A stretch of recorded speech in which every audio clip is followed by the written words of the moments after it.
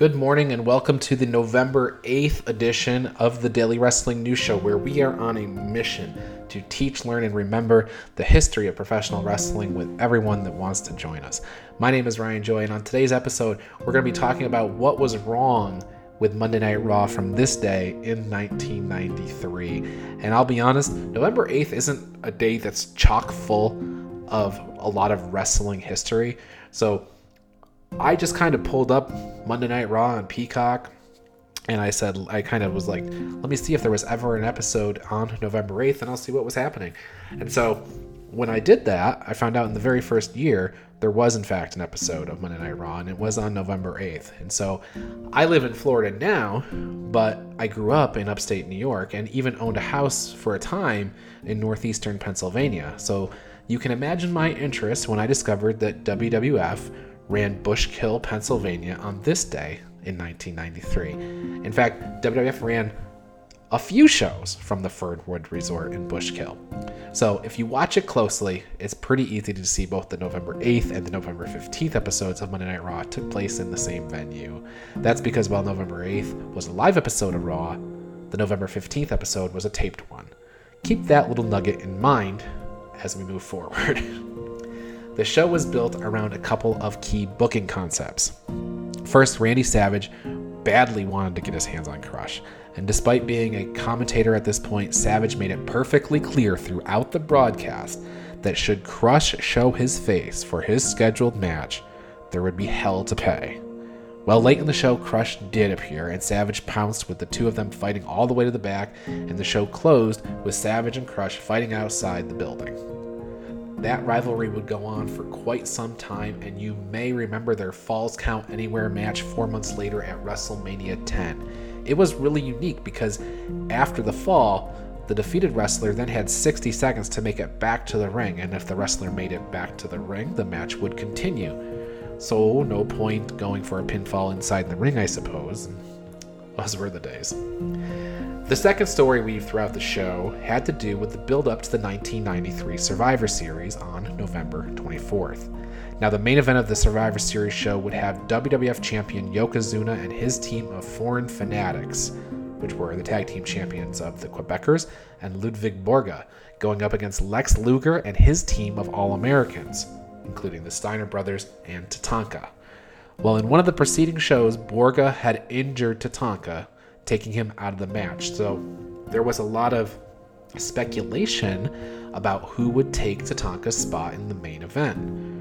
So now the stage is appropriately set, and I can explain the opening contest on Monday Night Raw from November 8th, 1993 was one member of the Foreign Fanatics, Ludwig Borga, versus one member of the All-Americans, Scott Steiner. The match would, of course, end in a double DQ when members of both Survivor Series teams rushed the ring. But don't worry, there will be other opportunities for singles matches in the coming weeks.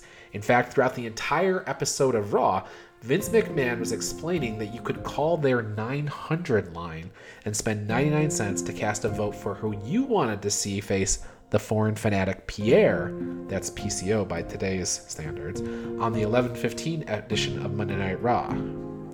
Your choices, of course, were All-American Lex Luger, Marty Jannetty, the 1-2-3 Kid, or Doink the Clown.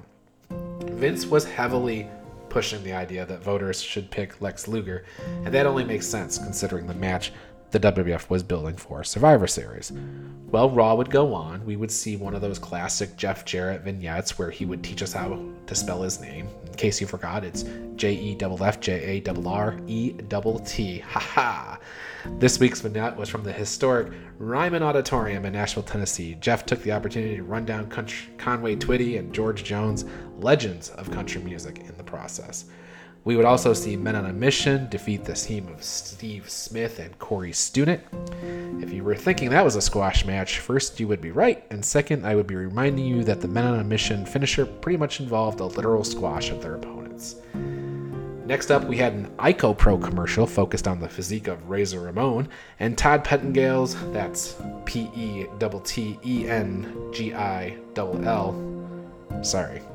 Todd Pettingill's Survivor Series report, where he essentially just ran down the action while teasing the weekend edition of Superstars, where we would learn Tatanka's replacement on the All-American team. We saw a pre-recorded message from The Undertaker where he advised if you drink and drive, sooner or later you're going to meet The Undertaker. Point taken. Following that morbid message, the model Rick Martel won his squash match against John Paul with the Canadian Crab. And don't forget that all the while Vince was reminding us that you could cast your vote for Pierre's opponent next week. So it's main event time. Barry Horowitz versus Bob Backlund. Now this is before Backlund's heel turn, but several months after he set a long-standing record for length of time in the Royal Rumble, a record that has since been broken. Well, nobody cared about the main event, and we didn't even see or hear the finish because the camera crew was following the continued feud of Crush and Randy Savage. The Crush Savage drama was way more interesting than the drama in the ring, and I guess that's fair. And that was the show. But I almost forgot. Actually, I didn't forget. I've been building to this point the entire show. Just prior to the main event, Vince McMahon let us know that it was in fact Lex Luger who won the fan vote, and it was by a landslide, as he said. So next week it would be Lex Luger versus Pierre. Okay. Now I hope you've been paying attention the whole time, because now I want to talk to you about some misbehavior on McMahon's part. As you may recall, WWF was charging 99 cents per vote to decide Pierre's opponent.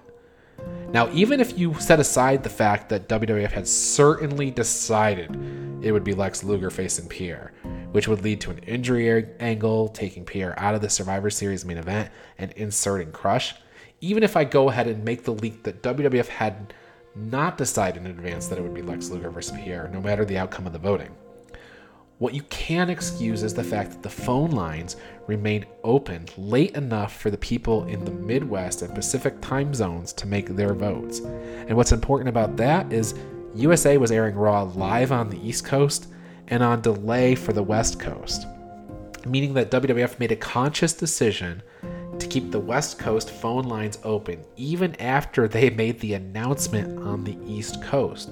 So WWF announced to the East Coast that the match was set to be Luger versus Pierre, while they continued to take 99-cent votes from people on the West Coast. I'm pretty sure this was the only time WWF did a fan vote for a match like this, because they did get called out on it by journalists of the day. Well, it wasn't the first 900-line 99-cent poll. Several weeks prior to this poll, there was another one asking if Shawn Michaels should be reinstated. Michaels had obviously already agreed to terms and was given a return date, but the same time zone issue arose where the WWF continued to take the money of the West Coast people after an announcement was made. It's all pretty shady, and WWF did decide to refund the West Coast money. They explained that they didn't consider the time zone issue, which really to me only explains why they didn't expect to get caught, and not why they committed the underlying fraudulent behavior of requesting fans to pay money to vote on a matter that had already been decided. Okay, I'll rest my case. The 1-900-line 99-cent vote is the answer to today's Daily Wrestling News Show question of what was wrong with Raw on this day in 1993. And if you would like to continue the conversation or have some other opinions about the 99-cent voting that took place in 1993, I invite you to join the Daily Wrestling News Show Facebook group, and let's have a conversation about it. You can get there by going to facebook.com/groups/wrestling news show, or just search for Daily Wrestling News Show in the search bar.